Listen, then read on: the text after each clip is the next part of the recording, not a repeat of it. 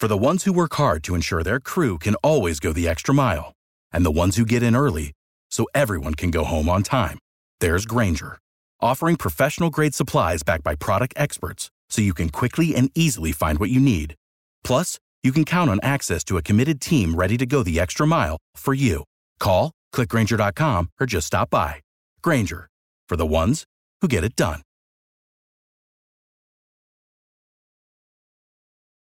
Passion, drive, and patience. The formula for winning championships is also what keeps your ride or die alive. eBay Motors has everything you need to maintain your vehicle and level it up to peak performance. Superchargers, roof racks, exhaust kits, LED headlights, and more. Whether you're into speed, power, or style, eBay Motors has you covered. With over 122 million parts for your number one ride or die, you'll always find exactly what you're looking for. And with eBay Guaranteed Fit, your part is guaranteed to fit your ride every time or your money back. Because with eBay Motors, you're burning rubber, not cash. With all the parts you need at the prices you want, it's easy to make your car the MVP and bring home huge wins. Keep your ride or die alive at ebaymotors.com. Eligible items only. Exclusions apply. See ebaymotors.com.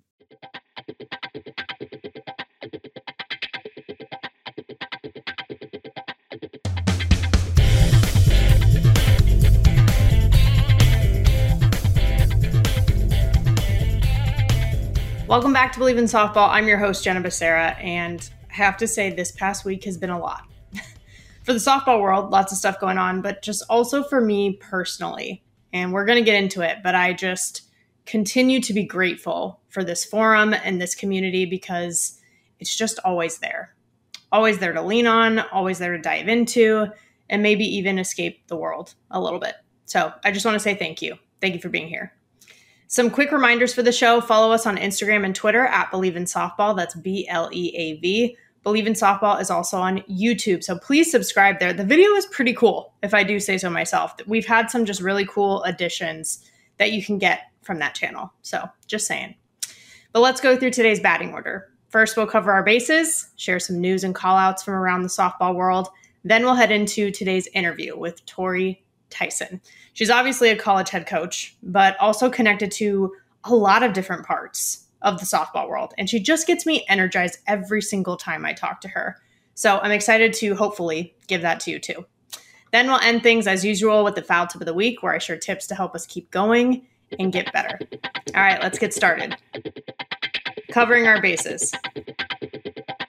It's that time of year as college basketball takes center stage with the tournament finally upon us. I'm all in on Stanford women's basketball repeating this year and getting back-to-back natties. But if you're looking to wager this year, BetOnline is the number one spot for all your updated odds and info, along with great contests, including the bracket contest where you have a chance to take home the top prize. Head over to the website or use your mobile device to sign up today and receive your 50% welcome bonus on your first deposit. Just use our promo code BELIEVE to get started. BetOnline is your continued source for all your sports wagering needs, including live betting and your favorite Vegas casino games. BetOnline, where the game starts.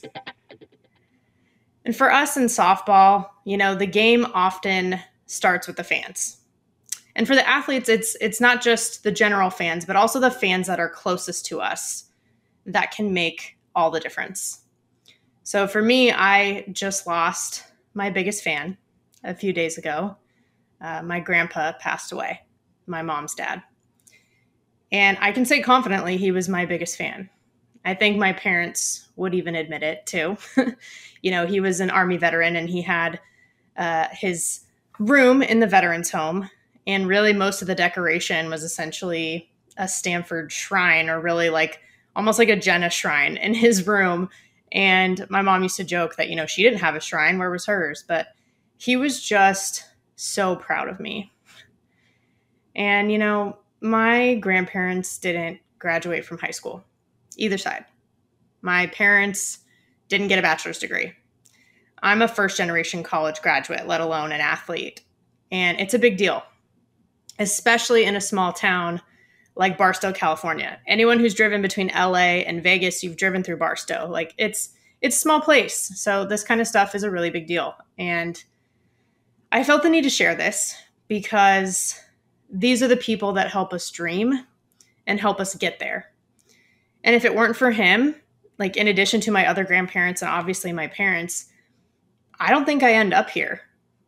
And I think a lot of athletes and people can relate to that. So I just want to take a moment to recognize those people in our lives. And for me, I'll do it with a tribute to him.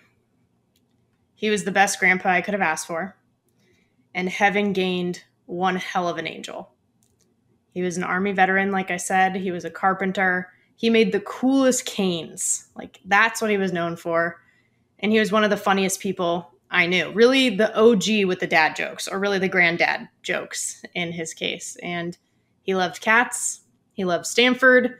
He loved crafts. I can't even count how many cards and frames and trinkets he made me over the years. And it was always something I looked forward to. But most importantly, he loved me, my mom, and everyone we love. And he always used to tell me, give him hell, JB. So I just want to say, I will do my best for you, Grandpa. I love you forever. But when it comes to thinking about the best in the softball world right now, it's hard not to think of Jocelyn Alo, the new home run queen. She hit number 96 finally. We've been waiting for it, and it finally happened. And a few of my favorite things about it, the fact that she did it in Hawaii in front of family and just in her home state was 1,000% meant to be. We've heard some of these stories, like her family saved up $10,000 a summer so she could travel to the mainland and compete in travel ball. And I had some teammates that were that way too. Like at Stanford, for example, like Ashley Hansen was from Arizona, but she would travel to California and Southern California to play travel ball. But to do Hawaii to the mainland, like that's a huge undertaking. And I just think that all the waiting, all the walks, all of it led to this. And sometimes the softball gods just know better than us. It's true. I know I hate to admit it, but it really is true. And I'm also just happy it was captured on camera too, right? Because you never know. Coverage varies at different schools and locations, but we got to see it. And not only that, but we got to see the reactions of her teammates, the coaches, the crowd, even the other team, like even Hawaii showed her a lot of respect, right? Which the reactions, all that stuff, that was almost as good as the actual accomplishment. Another thing that I loved was, I've said this before, but just the support from Lauren Chamberlain, but in particular, just some of these photos that we saw where she's literally putting a crown on Jocelyn Alo's head. I just think the support is everything. It's just such a small group that actually gets what it's like to be in that situation. So I think the way that Chamberlain's handling it is very gracious and it's very smart. It's gracious, for obvious reasons, like passing the torch and just being very gracious and kind about that. But it's also smart because it's what's good for the sport. I mean, this attention will absolutely help grow the game. And hello, Lauren Chamberlain is the commissioner of the WPF, right? Like she cares about growing the game, especially after college. So guess what's going to help her in her job, right? Like it's the big picture here. And then I would say the third big thing that I loved about this entire home run chase is seeing the Hawaii pitcher who gave it up. She's the one who gave up number 96, Ashley Murphy. She tweeted basically saying, thank you to Jocelyn for the opportunity and for challenging her. And I think this is also gracious and smart. There are so many other pitchers too we saw on Twitter who are like claiming the number home run that they gave up to Jocelyn Alo throughout her career. And it just makes me happy because you have to compete. Like I get it if you're intentionally walking someone as a strategy to like potentially win a ball game, but if you're not pitching to them just because you're trying to like avoid failure or being that person in history, that's lame, and we saw so much of that leading up to finally getting this moment. And we're seeing a lot of good pitching performances actually across the board. Megan Framo, part of some back-to-back perfect games, and she literally struck out every single batter in the second one. She only threw 7 balls in the entire game. That's greatness. But you know what else is greatness is competing. Montana Fouts is another one I think of. She's been unbelievable this season, but she was human against LSU. They upset Alabama twice, but did she hide in the third game? No, she came back and she tossed a 3-hitter with 10 strikeouts for the win. She competed, and that's also what makes her great. I think just the moral of the story is have a little pride about yourself, and not just you, but your team, the program, the big picture, right? The only way to really know what you're capable of is to push yourself to the limit and go for it. So I just have to give respect to Ashley and all of the other pitchers owning it in that entire home run chase. And I will say I have to give her credit. Jocelyn Allo, she gave him hell. And now I can't wait till 100, right? And just for her to keep going and to keep giving him hell. So someone else who also knows how to give him hell is today's guest. So let's head into the interview. She is the head coach of Howard University, former professional coach, Nebraska alum, and part of the Tyson softball dynasty, Tori Tyson. Tori, I'm so excited to have you back. Thank you for having me. It's always a good time. Yeah, I mean, honestly, you are only one of 3 repeat guests that we've had in like 79 episodes. Ooh. It is just, right? It's just you, Natasha Watley, and Victoria Hayward. I'm up there with the big fellas. Right? Like, I feel like, I mean, I'm pretty happy about that group. So yeah. No, me too. Thank you again for having me though. Yeah, of course. I mean, honestly, I really enjoyed our conversation like back in season 1 in 2020 with the panel, and particularly talking with you too. I think it was probably easy to say one of the most impactful episodes we've ever had. So I'm excited to just get more into like you individually, your story, Howard softball, all the goodies today. All right, let's do it. Yeah. Well, let me start with this. Like a lot has happened since then, obviously. Now we're in the middle of the 2022 season. So just how are you doing? I'm doing. Life is happening, of course. And I'm surviving. I know shortly after that, it was heavy. It was tough just being like a Black woman that especially had put themselves out. And so it was a great thing, but also it came with like great responsibility, you know, which I mean, I would still do over and over and over again, but it definitely like changed the scope in a lot of my relationships in a positive way, and opened up a lot of conversations, even with strangers. Like I had a lot of people, even when I was out recruiting that really found the talk to be insightful, and had more questions and requested me to talk to their team. So it definitely got really, really busy and really heavy post those conversations, during COVID. I mean, mainly because when we all got outside, like no one had seen each other in person. And then obviously just life happening right now. So yeah, it's busy and I'm just, going with the waves. Yeah, right. Isn't that like, especially the last couple of years, that's been the theme, but I feel like just period, life is just going with the waves. Yeah, for sure. Yeah.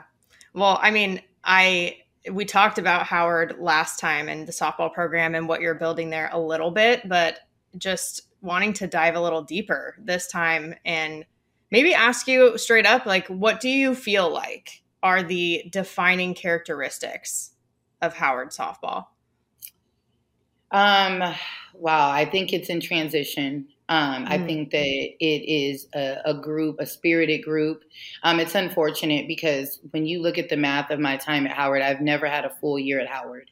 And so beyond the fact that you're under-resourced and all of those things, it's very tough to change a culture that you've never even gotten to spend a straight 9 months with, and really build it. And then there's so many changes. And then COVID, I think everyone changed. So even the young women that I got to know, like they changed and evolved during COVID, and it was like getting to know each other. And so like I said, I come in a December, right? Or basically I got 2 weeks to practice with them, and then we jump right into season. And we're not at a university my first year where we could come back really early, and go train in Arizona or Florida for a couple weeks. It was like, let's practice for 2 weeks and hit the field. So it was very much a honeymoon, and it was very basic information. And we just kind of jumped in. And we ended up doing well in the postseason. And then, then you come back and it's like they wanted a repeat of that. But it's never the same, right? When you're the new toy, especially as a coach, you come in, you're the new toy. I could do no wrong. I love Coach. I love Howard. I love my team. But really, when you just come in, you have to pick and choose your battles. And so you can't change an entire culture in 6 months. So there was just these 3 things I'm going to try to focus on, and just in committing to time. And you can't be late, and you got to be in uniform We're talking about trying to change a culture from the bottom up that way, that didn't even have that kind of standard. And then you come in and I gave them a tougher schedule because we had lost like a pitcher that was a huge part of our culture. Mackenzie Steele bled Howard Blue. She's the grad assistant at Nebraska. And so she was a big factor in like helping with that transition of me, right? Completely trying to come in with this whole new standard and change. And she was a great bridge a gap. And you need someone on your team that's just great at that. That's great at being the bridge between the coach and the locker room. And so we lost that in her. So then that next year, we struggled. It was a tougher schedule, but we still like were hitting, but still, and then COVID hit. And then that changes everything. So then when you came back that next year, so we didn't get to come back in the fall of the 2021 season. We came back and practiced for 3 weeks and then hit the season. So even then it was once again another year of just like, this is what we're going to focus on and we're just going to go out there and figure it out. Nothing powerful is happening in those years or nothing really sustainable because you're just trying to like, let's just get out. We were just happy to be out the house, right? And so I think for everybody, I know you coach different. Like who's like coaching all the little details and things that are real culture changers when these young women were just stuck in the house for almost a year. And so then you come into this year that I recruited this really, really big and talented freshman class. But my upperclassmen, like my juniors and seniors have never had a full year of college softball. And so for them, this is like their first time having a full fall and then going into a spring and seeing these transitions. And but yet they're trying to lead a group of like 13 freshmen. And so it's, again, I feel like our spark and I'm just trying to tell them to stay the course. They have to stay the course. And our time has derailed our plans a bit, but that's life. And I'm still just, this is an exciting group. And I'm still just all in on what this is going to look like when it does. We're riding the waves of what time and lack of resources has done to us. But they're fiery and they're hungry. And again, like, if we could go like, their journey, you can't take it away from these young women. They're top-notch student athletes, and we have to go train at 9 o'clock at night to get to an indoor sometimes, and they're going 9 to 11. And so our first parts of season are always very slow. Number one, we don't have a field. So sometimes we're going on these tournaments and seeing dirt for the first time. How do you get mad at an infield that hasn't read a ball on dirt? And almost the last time we had seen dirt before we played our first weekend tournament was in November when we played at George Washington. University of Maryland was so gracious and let us use their field when they traveled opening weekend, just so I could give them like a little bit of time on dirt. So again, you can't take away their ambition. And all great things are going to take time. And so that's just kind of been the message of stay the course, right? And getting the right people in and the people that can just stay focused on the task at hand. And I think that we're there. I mean, this is the best group, and just these are kids that are all in wanting to change a culture and wanting to change Howard softball, and it means something to them. I genuinely feel like our flip, like we're right around the corner of major change, and I'm so excited about it.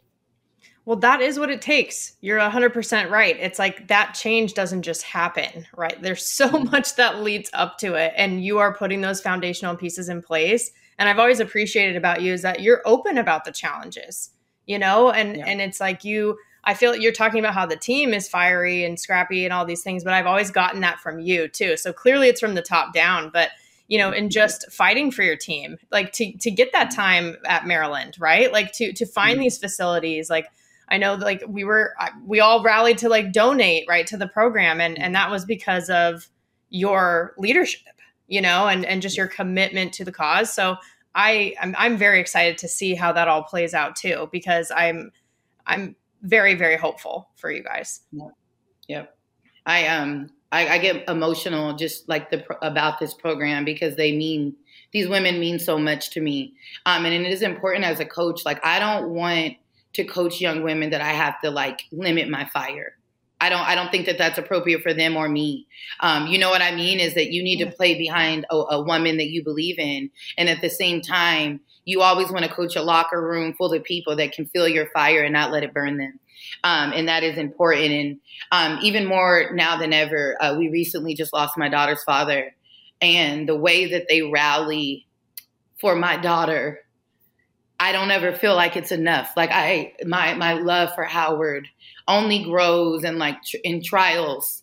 And they are like, Skylar she's so protected by this village. And that's what I mean. Like we've in a short time endured so much with each other, and I can't fight for them enough. And the Bison are special, and it is a special culture that we're building despite the limitations. And it's much bigger than softball because we take on so much together. And you're absolutely right. My administration would say this. I fight tooth and nail for them because they're worth it. And I could definitely maybe go into easier situations. And every time I've been offered that opportunity, maybe, or an easier situation, I think about the women who have stayed committed through all of these trials, right? And the time we've gotten taken away. I could never leave them. I could not leave this because, yes, it's better than what I founded, but it's not enough. And I want to finish a job. Right. Gosh, I'm like already getting the chills. See, this is what happens when I talk to you. Like you fire me up. Like I love this. But I know we talked about this off podcast too, but I did want to say also that I'm sending all the love and the light to you and Skylar and your family. And I am really happy though that you have that community at Howard. Like to your point, like everything you just said, it's like that's what you hope for to have surrounding you. So I'm really happy for you for that reason. Thank you. Yeah. Yeah. But I also remember too, and you're getting there already with this conversation, but I think we talked about, or maybe I read that you kind of always knew or had a feeling that your first head coaching job would be at an HBCU, a historically Black college or university. Yeah. And yeah, tell me more. Well, no, I wanted it to be not, like when I took Bethune, I was like down on my luck and it was really like I wanted to get into something I love, but I needed something with Skylar, right, that was sustainable. And I was emailing, and like I said, it's like 75 to 80 emails that I had sent out over that summer, the course of when she turned 1. And Laura Watton was at Maryland and had actually offered me the GA position. And then I was like, no way I could move to the DMV on a GA stipend with the kid. So I was, just went about. I got so many no's and so many like, oh, not right now. Maybe later. And they would like hire a pitching coach or someone like, like a weeks later. And then Watton actually took the job at Bethune-Cookman. And it was after, I literally tell people this story. Like I was crying, struggling with bills, had given blood, sold clothes to Plato's Closet in Lincoln. Shout out to Plato's Closet in Lincoln. And was just down on my luck and really like prayed. And I'm like, I need a miracle. And the next morning, I kid you not, I had an email from Laura Watton at Bethune-Cookman. And that's when she offered me the grad assistant position, as well as the pitching coach position at Bethune-Cookman. And I loved it. And it was as a Black woman that went to a PWI. It was my first time seeing Black excellence up close. And so it was an environment I really wasn't looking to leave. If I'm being very honest, I love Daytona Beach. I had a great village out there, just even administratively, to see a Black woman that is an associate AD and a Black man heading an athletic department was all very new to me. And the history of so much just Black excellence that ran through that HBCU just really touched me, and it felt at home. And I wanted my daughter to be able to grow and see this, and that I totally had intentions of staying. And then that summer, I got 3 really, really good offers. And I say that I got an offer from Arizona State, Maryland, and Cal State Fullerton. And I decided to go home, and I really wanted to go. At that time, Cal State Fullerton was like tinkering at about 5th place. And so for a lot of reasons, I knew that I wanted to be a head coach, and I'd made this goal with myself before Skylar started kindergarten. That was my goal. Just to have control of schedule in life. Like, we all are in this for different reasons. And I couldn't really care what people thought about me moving, because I knew that my main goal was that. I wanted to have control of my schedule by the time my daughter started school. I needed that as a single mom to survive in this profession. And so I knew at Cal State Fullerton, if I made a difference, it would show a little bit more, because it wasn't this team that was like already winning, but they were like right on the cusp. They were at this point. It was before we started the run of winning a couple championships. It was like 5th place, and so I was really cognizant about that. But a part of me always wanted to go back to an HBCU. Every job I had after that, there was always this piece of me that was longing, right, to see women and men that look like me in positions of power and making decisions for an entire university. You just can't beat that. And you can't beat your daughter being able to see that and making that real life. And so it was always something that was in the back of my head of something that I wanted to do. And so when I remember we won 2 championships at Fullerton and went to Maryland. And I promise you it was ordained, like, just so blessed that the HBCU I got to go back to was like the Mecca. I didn't get to go back to just like any old HBCU. It was Howard University, one that as a young minority, you hear about it. You hear it in all these songs. It's like a dream for especially like regular students. They spend their whole, academic careers preparing to come to Howard University. So when I took University of Maryland, I was on edge. Like, something was always calling me to the DMV. And I don't know what it was. Like as you notice, even in that story, there were so many DMV connections. And then when I took Maryland and Howard came open a year later, I knew that this was the job that had been waiting for me all along. Oh, yeah. I mean, and it's one of those things too, right? Where it's like, once you do it, like you knew before, but then you really know once you're there. Like, that's the vibe I get from you, where it's like, oh, now that I'm here, like I couldn't have been more right. You know, like absolutely. Yeah. It's been so fun to watch you. I think it's awesome. And also, like, that's a big move, just considering you're from Southern California and it's, across the country, and family means a lot to you, I know. And that's like, that is commitment to your vision, to be able to do that. And I'm very grateful that I did, and I took that risk. Skylar's father was in Jersey. And so it made that a drive away, and that time we would meet halfway. And so it bridged that gap. And I'm so grateful because she'll have those memories that will now have to last her a lifetime. And so all of this was just perfectly ordained. And this was even just another reminder as I go through these pictures. If I don't take that Maryland risk and take that job, she doesn't get those memories. And so yeah, it really is. I always feel that on my worst days, I am exactly where I'm supposed to be. Yeah. Yeah. And that's what you want, even though the worst days suck. But if you can feel that, that's what we all strive for, basically, is what you just said. Like, we want to be able to have that reminder, or at least feel like it's still right, even if it's really, really, really hard. Mm-hmm. Yep. Yeah. Perfect. Yeah. But I think the thing that I'm curious to from your side is, I know you're like, yeah, this is a work in progress, like what you're doing at Howard. And I think really the way you've talked about kind of like the conference as a whole too, like it's a building process. So what is your vision? Like, I know right now, you're working on these initial steps, but like, what's the longer term vision for Howard? And like for the conference as well? Yeah, I think that as a conference, just getting the recognition, I have some unbelievable athletes. So if you'll notice in our, we added Iowa State late, and because I have athletes that just don't get the platform. So I think I'm trying to do a better job of letting us be visible to people who make decisions. You know what I mean? I think that that's the first step, and that's not just for Howard, that's for all of them. So when I get connected with the NFCA, or I'm getting those opportunities, I'm always trying to put them on game about other programs that are doing really special things and have really special athletes that should be considered for major awards. And so I take that with great responsibility, that it's not just about Howard. I want to see young minority student athletes thrive wherever it's at. It's not always going to be here. And so I think that just being able to tell their stories and being in positions to tell their stories is key for me to start.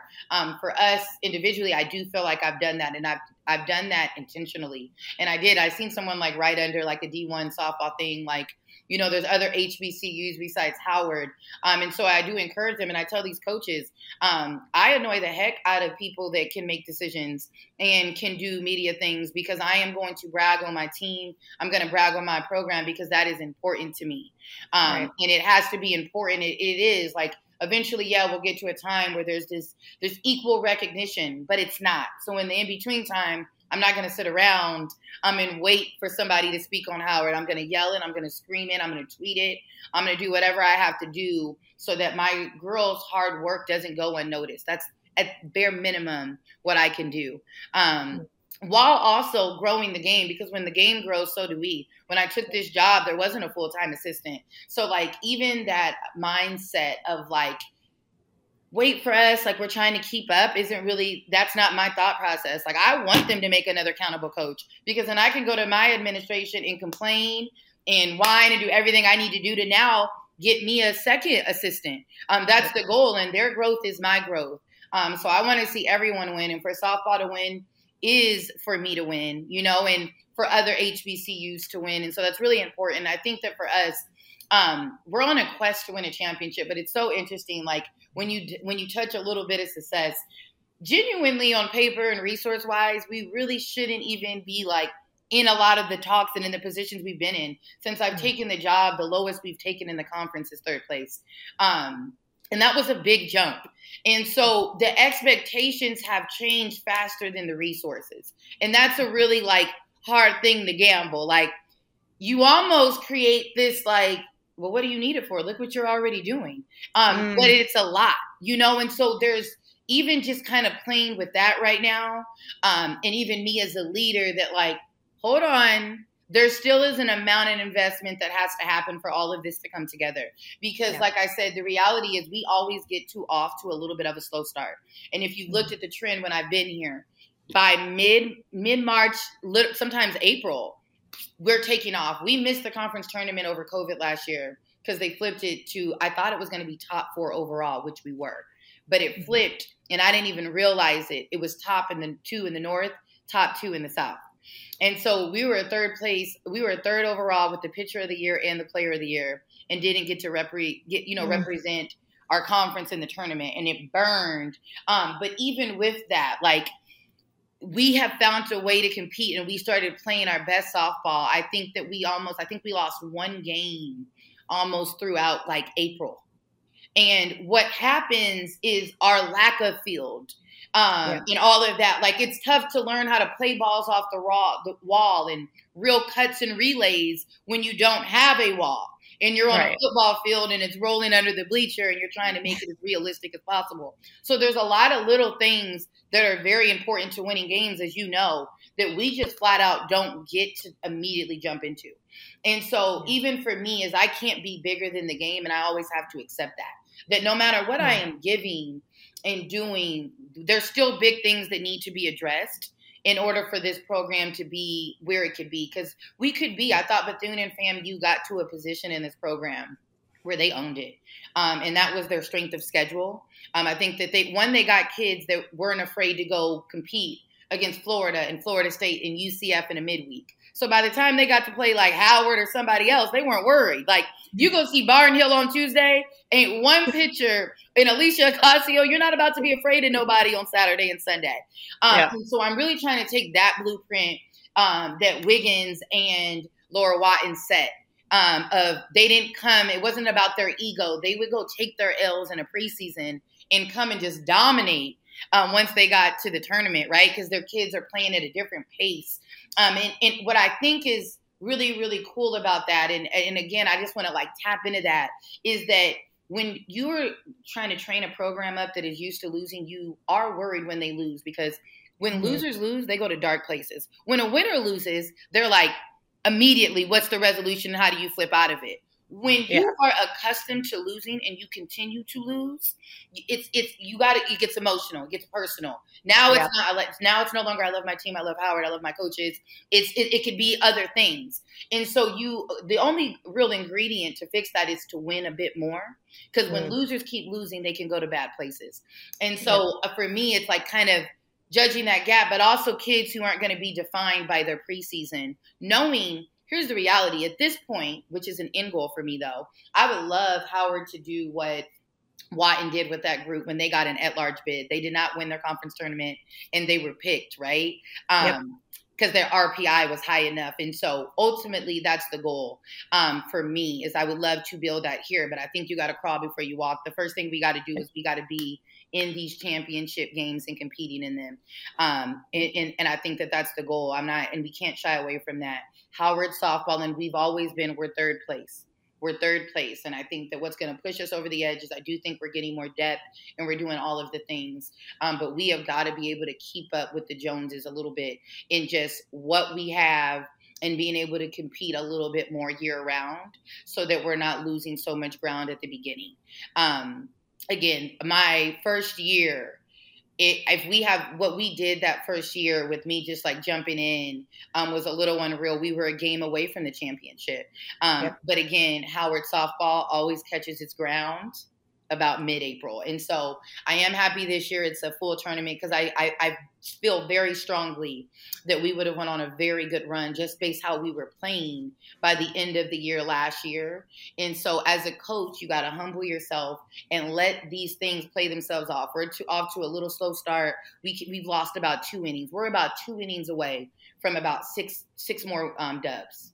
But if I lose my mind, right, these early stages, if I start acting like a maniac knowing that I'm 6 outs away, it's going to be tough for them, right, to buy in when it really matters, which is May for us.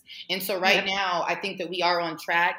But I do think that ultimately the first goal is we got to be in a position where we're in the championship game regularly. Yes. And then from there, now you train them on to win. Because if you're in the championship regularly, you're a winner. That means you're winning a lot. You're in a lot of championship games. Winners are going to find a way to win in those games. And then from there, we can start talking about being a national contender and at least being a bubble team. Now it's not all relying on us winning our conference tournament. We can now go start playing more competitive teams in our preseason and finding a way to sneak into the tournament. And it is a big dream. And that dream isn't going to be attainable for me until we have the right things in place to make that happen. But us winning the conference tournament or at least being in the conference championship, we can do that right now. And it's convincing our girls that despite what we don't have, we have enough. Yeah. Yes. That's a really good way of putting it. And given that you came from your playing career too, from a Power 5 school that had resources, right? I would imagine that there's kind of like two sides to that. On the one hand, you're like, oh, okay, I know the things we need that would really help us. But on the other side, it could be challenging too, where you're like, okay, that's kind of that winner's mentality. And what you experienced was like being a winner, right? And so it's shifting that whole, culture, like you said, over into that lane. Yep. And I think that was easy at Nebraska. You have Lori Sipple and Rhonda alums, like people who bled red. And they're coaching you. And so there was already a culture in place of a tradition that it was your job to kind of uphold. What do you do when you're trying to be the tradition? And again, and when I inherited, I don't know that everybody was like their end goal to like, I want to build this really rich tradition for Howard. The reality is we have such a good degree. So it's also, and I had to respect that there are some people that like their main goal was to graduate from Howard. And so even in the recruiting is like, how do you find that perfect mix? Because I don't want to lose that. I don't want to lose that sense of pride for just being a Howard University student. But also I want to leave this program so much better than what I found it and finding that really good hybrid and letting those two worlds collide. Because it is important that matters because Howard University stands for something much bigger than me getting a team to an NCAA tournament. If I'm being honest, it stands on so much more ground. It's not a tradition that's going to be built on $1 million buildings and really good football teams like, that are these Power 5 football houses. Like that's not our tradition. We're not going to be built on facilities. It's going to be built on a different kind of pride. And I think that right now, that's what are we and what do we stand on? It's in transition.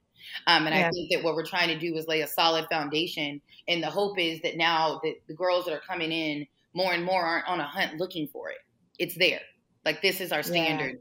Yeah. And again, I think that we've lost out a lot of time to set the standard, just with the way things have worked out with COVID and everything. So I think that, like I said, last year we got Kiana Carr transfer that did a really good job of like giving us an idea of what it looks like when an athlete just dives into something. And commits. But I still think that we're floating in that area. And I think that until that foundational piece is set, as consistently winning for a conference championship isn't going to be a real thing. We're going to always be good enough to compete. I mean, we've shown that, right? We're going to be a top 3 team. To bust into being that top 2 every single year, you got to have a foundation, because it's much easier to compete when you're the hunter, but when you're the one being hunted, that's a different feeling. And that was a feeling I think our girls felt at the beginning of last year. They got picked preseason to win it. And at the end of the day, they weren't no like lions like that yet. Like, wait, they're coming for us. Like, we had a meeting. We were watching The First Dance a lot this year. And I let them go and they're doing their goals. And they're like, we're going to be these underdogs. And I'm like, okay, guys, I got to break the news to you. The whole underdog thing was like your first year. That's out. Yeah. Like, they are hunting you. Like, people are getting excited to literally beat you. Like, target on your back. Yeah. They laughed about it. I'm like, you guys, you had the player of the year and the pitcher of the year on your team last year. You ain't sneaking up on nobody. And so that was like, even that's what I mean, though. It's this innocence that they're stepping into their greatness. And that is something that requires an immense amount of patience. And as a coach, you can't push them into that. It has to be something that you can encourage it. You can hype it up, but to step into it, that hits different, because once they do, that's theirs to keep. I don't want the power of them stepping into their greatness, because that means I could take them out of it. I don't want that kind of power. I want them to step into it because they did it. They believe in it. And I think that we're on there. They're like tipping in the water a little bit, but it's very, very close. And I think that when enough of them do that, it is going to be a very, very powerful thing. Yes, you're right. These distinctions that you're making, I think, are so important too. And some of them are kind of subtle, but if you just make that little adjustment mentally, like, it does make a huge difference with how you look at everything, how you think about things, and then ultimately, obviously, how you perform, and how you behave as a human. Yep. Like, these are the little things. That's why we say, like, it's like, get the little things right, Yep. But for you too, having been a player, see, this is what I love about female coaches. Like, you walk the path, you know what I mean? Like, we know, like, when people are in positions like yours, it's like, what it's like to play and be on that field. So for you, what are there any specific lessons, and you've already touched on some, but that as a player you've taken into your time as a coach? Yeah, I mean, for me, and being the kind of student athlete I was, this is not like some fancy story of like, I worked really hard in the classroom, in the field, and everything just worked out for me. I was like probably a headache. I mean, if I'm being honest, I was Coach Ravel's like biggest headache. And that's why I like owe her so much, because she loved on me regardless. She didn't love on me because it was easy. Like, trust and believe that. And so I do always have a soft spot for the troubled. I'm not going to lie, like a little bit, or like, all right, I got off course and Coach Ravel championed me and pushed me to the end. And so one thing that I know, my last play, I dropped a pop-up against USSSA Pride, and that is how I had to close out my career. And just not knowing when it ends. And at the end of the day, when you don't really dive in, you don't want to end this feeling like there was more you could have gave it. And so that's just a message and a theme that I always try to give my girls, because even me, you can be the coolest, that's going to burn you. It's going to hurt you when you knew you had something else to give, and you're never going to be in that position to give it with those people ever again.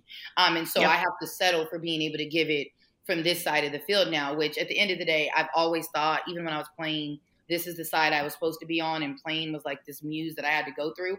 Always had that in my gut. Like, I got to survive this so that I can get to this. But I think about athletes that I got to compete with and the way they attack the game in so many different styles. And I try to share that with them, that everybody's path to greatness is going to look different. But one thing that we all want to do is we want to leave that field and feel really good about not only like what we did and that we gave it all, but how you made people feel while doing it. And I do think that that's something when we're young and we're immature, we don't think that matters. Like, I don't care. I'm not, it doesn't matter I'm not responsible for how you feel or how I made you feel. We absolutely are. And there's power in that. The most powerful moments of my career are when when I know I was able to uplift them and I know my words or my presence did something for them. And so I think that we have a duty to do that. And I think that as much as students and parents and coaches were talking about like mental health, like some of the best thing you can do for your own health is to do good onto people and be a light to people. And I think that there needs to be more emphasis on that. Like we have to train these kids that your worth doesn't come from results, but it is going to come from how you make people feel. Because if you don't make people feel good, you can start dealing with the sense of isolation. And relationships are so transactional. And so just reminding my girls that as we're on a quest to change this program, you can also change it by how you make other human beings feel. Like when you meet and you hang out with them, you're going to think about these stories that had nothing to do with the hit. Very rarely do the best players on the team get like talked about when you huddle and go. Like you talk about the curfews you missed. You talk about like the dumb things that happen. You talk about the person that made you laugh, the person who did everything wrong. Like you talk about all of those things. And I think that finding joy in moments and not in results, not in playing time. And that is going to cause stress on anyone. Find joy in making these memories that are going to last forever. And in parents encouraging that. Because the reality is when they hang up, when they leave our field, they don't come to us. They go to their parents. And so I think that's so important, like just a general message. And it's something I really try to feed into my girls. Like my dad, I would call about like so many things about playing time or anything. And he'd be like, totally change the subject. And I'm like, bro, are you even listening to me? Like all the time, through my whole career. And I'm so grateful because had he given me even a little seed to plant of like, this isn't your fault, this is messed up. Like I would have went crazy with it, like, so, and that would have messed with me because now I'm alone in Nebraska. Like, my dad thinks I'm right too. Like, it would have been so tough. And luckily all I could do was just dive into being a teammate and a friend and making these unbelievable memories, that I can now go back on and have so much pride in my career. And how you carry yourself and treat people does so much. I think people in Nebraska forget how bad I was. And it's so funny. Like, even when I'm at camps, or like, talk about this great career. And I'm like, bro, I was a bench warmer. Like, I played 1 year, like my junior year. But it is amazing. That is all just in like being able to be present and how you carried yourself. Genuinely, I get like greeted like I really did something. And it is amazing.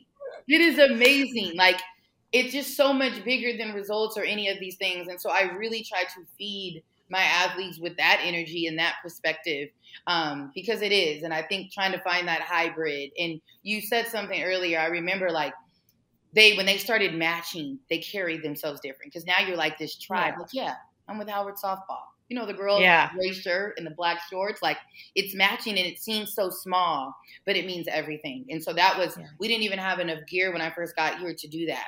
So that was like a priority. And so this stuff is great and building a program is great, but it's also building a foundation for life, because when you're building something, it's going to come with things trying to like tear it down and, things getting in the way. And you have to overcome. So all of this is building a foundation that is going to be great for Howard softball, but great for them when they become mothers and parents and wives and whatever it is they're going to jump into, and friends and just the humans that they're going to be. Yeah. I was laughing earlier too, because I just recently had a Stanford softball reunion for like one of our old teammates' weddings. Mm-hmm. 1,000% no one talked about anything that was really on the field.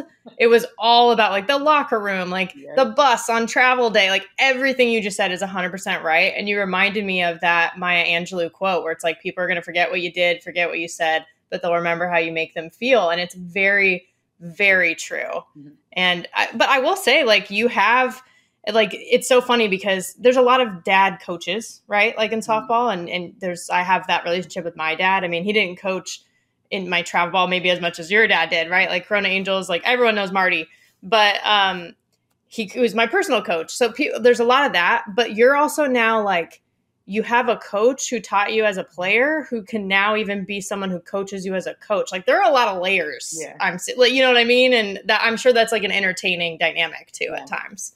It annoys my mom when I get home. I'll say that. We are definitely like both softball heads, and it's so funny because we used to go at it when he was dad coach.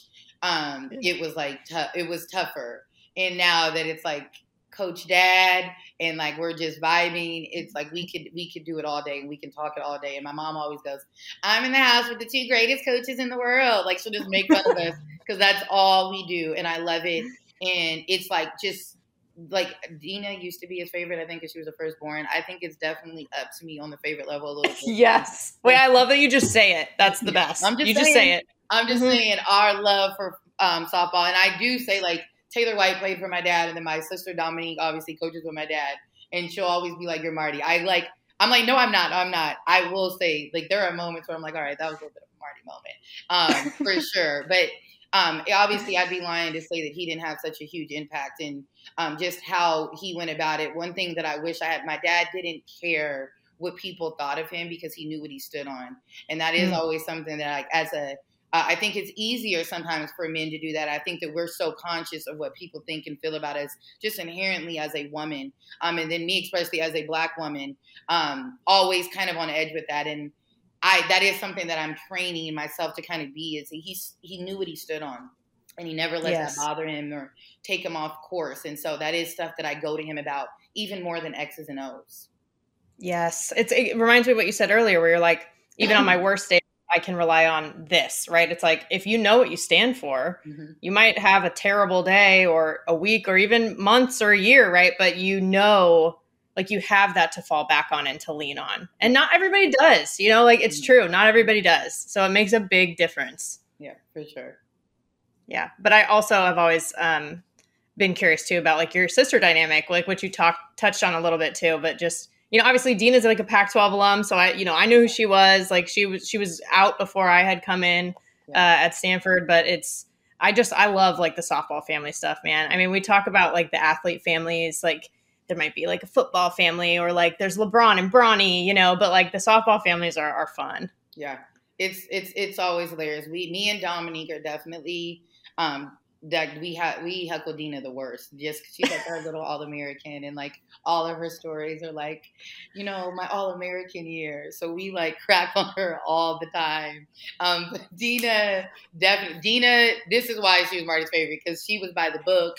She was in the backyard with Marty all the time, and he loved it. And then me and Dominique were definitely like, we laughed because like he was such a great dad, and he'd come home from work and like want to practice. And like, we were definitely the outliers in that, like we would beat the system because we knew he had lessons. So we would like, trying to like stay under the radar and like, oh man, only 10 minutes till his lesson gets here. Let's go practice. That is why Dina is an All-American. Dina was like just a different kind of worker, and he didn't give her much of an option. He gave me and Dominique way too much rope. And then baby Donna was like the baby. So she did her own little path. But it's so funny because I think even the way we all approach softball is very different. And we do, obviously, a lot of our conversations are just softball story times. But it's with the grandkids in the mix. Marty and Donna, it's mainly their grandkids that like we're centered around. They have gone into full popo and granny mode. So softball doesn't dictate the conversations for long because one of them got to jump in and be the center. That has been a great just change. And Skylar completely going a different route with basketball.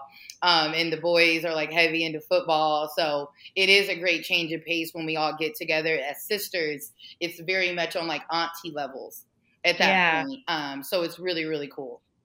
Oh, I love that so much. I'm an aunt too. Like my niece she's going to be 15 soon, which is wild. Wow. And then I know I was a young aunt. Just so I don't age myself too much. But and my nephew just turned 7, which is still weird too, and he's playing baseball. So that's like the best. My dad's like all over it. Sounds similar to Marty, right? Where it's like, oh yes, let's do this. Dina's boys don't do any baseball. So I do feel for him. And Skylar is not doing softball. She said the weather changes too much. So Skylar. I mean, but I will say, glad they're in sports because there's still so many parallels. It's like obviously we like the bat and ball sports here, but at least they're doing something. But you're right, being like an aunt. I mean, you're a mother as well, and that'll someday for me. But right now, like being an aunt's the best, and I feel like you almost get some of those like sister relationships, cousin relationships, aunt relationships, like in softball too, with like coaches. Like, I feel like you have such a big tribe, like, and some of it's from your pro coaching time too. Like, I see Stacey Newman like giving you a hard time sometimes, because you guys know each other well. And I think it's cool how you lean on your people, because I try to work on doing that more. Especially during these times, like I said, when it got out about Skylar's dad passing, it was just a reminder. It's such like this just amazing feeling to know that across the country, these people, even some of the Twitter messages I got from people that I maybe even spoken to one time, it is felt, and like this is the first traumatic thing I've had in a while. And so just that reminder that when you are going through trauma, like I want to just take that time to say that, like, my tribe of people, like, I know they're like, it might be a little message to them. It means the world when you're like feeling really, really low and really, really sad. So it has been amazing just to have their like love and support. And you're absolutely right. Skylar has so much. I've gotten Skylar returned to me at softball fields by other college coaches when we're recruiting, because she like runs around the place like it's like her playground. I've had teams, like I've been at their field and they're like, hey, just like, your daughter's at the basketball court. And like, and it is an amazing feeling, especially coming into this as a single mom and thinking there wasn't a place for me to do it, to now being able to see my daughter grow up in it. And I couldn't imagine doing anything else. And her have all of these women and men who just look after her and love on her, even when I'm not around. It is amazing. I mean, Skylar's so comfortable in it. She wears other schools' shirts when I'm out recruiting. And I'm like, babe, you gotta be like a little respectful of my program. Like, if people paying your bills, like Kelly like, and Lisa's seen her in UCLA shirt, just running around recruiting. And like, I mean, it's just a good time. And I am just so grateful, without crying again, for my people because they stand up in this softball village that I've been able to create by taking risk and going to many different places. It's just a reminder that it was all for a reason. I have to tell you that from the conversations we've had and just from what I can tell with how people support you, that's a lot. That's a huge credit to you on why you have that. It's exactly what you said earlier. It's about like how you make people feel is huge. And clearly you make people feel good. Right. And like, you fire me up, like I was so happy to have you on this episode and just talk to you in general, like even if it wasn't recorded, you know what I mean? And so the fact that you even have that is a testament to you. Thank you. Yeah. Yeah. Well, on that note, I mean, I know we could keep going forever, but I will wrap it up with a game that I play with everybody. I don't think we did this on the panel because there was like multiple people, but I do it with all the one-on-ones. Okay. And it's just called Safe or Out. Basically, I'll bring something up. If you like it or if you agree with it, you'll call it safe. If you don't like it or agree with it, you'll call it out. Okay. Yeah. Easy enough, right? You're a coach. You get it. Okay. So the first thing is POs, meaning pitcher onlys that don't, hit, field, any of that stuff. Safe or out. Field. Like, well, okay, sorry. I'm like, they better. No, they need to, yeah. Oh my gosh. And I'm a huge proponent of that. So I'm so mad at myself for not clarifying that. No, I mean, like, play another position is what I mean. Safe. Do what you're willing to commit to working on. Yeah. Okay. I think that's fair. I was just curious because I know like you pitched, right? And like you're a pitching coach. And so I was like. And I played outfield at Nebraska. I think that why I'm safe on that is that I think that it's fine to tell kids to do both, but to know a Division I schedule, that means that you're like having to go do extra reps of something on their own because it never aligns with our hours. And so I think that to do both requires a different level of commitment and emotional maturity. And at the end of the day, I've watched some people that completely crumble with that stress. Like, when do I get my hitting time in and my pitching time in and also stay on top of my school? So safe, it is something that, that this is the highest you can max out on it. Yep. Very fair. Like, I love versatility, but I agree with you that we also shouldn't, the same way we shouldn't cookie cutter pitchers to only make them pitch, we also shouldn't force them to do everything, right? Like, there should be no cookie cutter in general. There we go. So, yeah. Okay. I like that. I think that was good. Okay. Next one is name, image, likeness, or basically players getting paid. Safe. Thrive, baby. Yeah. I had a feeling that's what you would say. I had a feeling.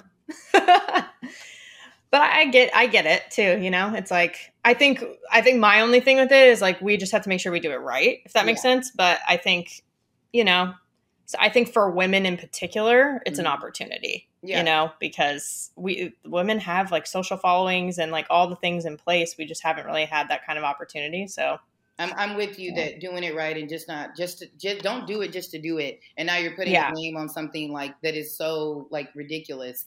But I do think it could be really cool that if you have a passion about something, you can now combine those worlds and, you know, and be able to thrive. And again, I think even just like mental health, like if you could find happiness and at bare minimum, I want to show up, but I want to be this light because I'm representing something like much bigger than myself. I think it's cool. And it's been cool to watch it done correctly, for sure. Yes. Okay, love it. All right, last one is bat flips. Safe or out? Safe. YOLO. I had a feeling. I was like, she's going to load the bases. It'll be 3 safes. At the end of the day, all I ask is you keep that same energy after a strikeout, because I love a swagged out strikeout too. Like, woo, you lucky I just missed that. I just want same energy. I don't want like after strikeouts, bat flipping crazy on home runs. Just keep the same energy, and I'm all for it. I like that. No one's ever like mentioned that in particular. Meaning like, you know, what if it's, you know, when it's not going well, what's your energy going to be like? No one's really ever said that before. And I think that's a really good point. Yep. Same energy. I'm down. Yeah. All right. Well, this was awesome. I mean, I always love talking to you, but it was really fun to get you back on the pod. And again, you're like in such a special group. I feel like honored that like you, Natasha, and Victoria Hayward have all said, yeah, we'll do it again. You know, I'm like, yes. So I feel honored. You. So thank you. I'm 2 Olympians and I got to come look at that. That's what I mean, people. It's all about vibes. I have no business being on that list as a repeat if you look at numbers and playing careers, period. But you do as a human, trust me. Thank you. I love it. Yes. And it's always a good time talking to you. It's so natural. So I appreciate that. Yeah, of course. This conversation with Tori was exactly what I needed when I needed it. And I didn't even know it at the time. But she's just the type of person that makes you think and she makes you feel at the same time. So I just hope that you appreciated her and her energy as much as I do. And with that, let's transition to the foul tip of the week. This week's foul tip is about leaning on your people. This is a lesson that I've been trying to learn in my life. And Tori really helped me push along in that process. And we recorded this interview the day before I found out about my grandpa's passing. So to hear her open up about losing her daughter's dad and how much she's leaned on her softball community to help her and to help Skylar get through it and just have their back, it struck a chord with me. I usually, I try to do everything myself. I don't want to be a burden. I'm strong. I can do it myself. I'm independent. Like those are the types of thoughts that I typically have. But with the news of my grandpa, this time I actually let myself receive help, if that makes sense. So like Tori, I have some amazing friends, people dropping off goodies for me, sending me a DoorDash gift card, just calling to check in. Like normally in those situations, I just say, oh, you shouldn't have done that. Please don't feel like you have to. But this time, rather than doing that, I just said, you know what? Thanks so much for the gift card. I will definitely use this. And thank you for the cookies. I already ate all of them. I let myself feel my feelings and accept the support. That's what I'd want my friends to do, right? Like if I was trying to support them. So I let myself do it. And it was one of the first times that I actually felt myself really leaning on and relying on other people without feeling guilt or feeling weak. It was exactly what I needed, and it helped. It helped me be better in terms of supporting my mom too, because I was supported. So I wasn't pouring from an empty cup in that way. And I will say, like, Tori inspired me to do that through her story. And I will always be grateful to her for that. So I say to you, don't be afraid to receive or accept what you need, because it's incredibly freeing and it makes all the difference for you and everybody around you. So that's it. Lean on your people. That's the foul tip of the week. You've been listening to Believe in Softball, part of the Believe Network and presented by BetOnline. The show is available anywhere you get your podcasts, wherever you listen, including Believe.com, and you can watch the videos and subscribe on YouTube as well. Subscribe, rate, and write a review for the show on all the channels if you can. I always appreciate your support and hearing what you think. Follow us on Twitter and Instagram as well at Believe in Softball. Again, that's BLEAV. You can always reach out to me on Twitter at JennaBecerra01 and Instagram at JennaBecerra as well. As always, thank you so much for tuning in, and catch you soon.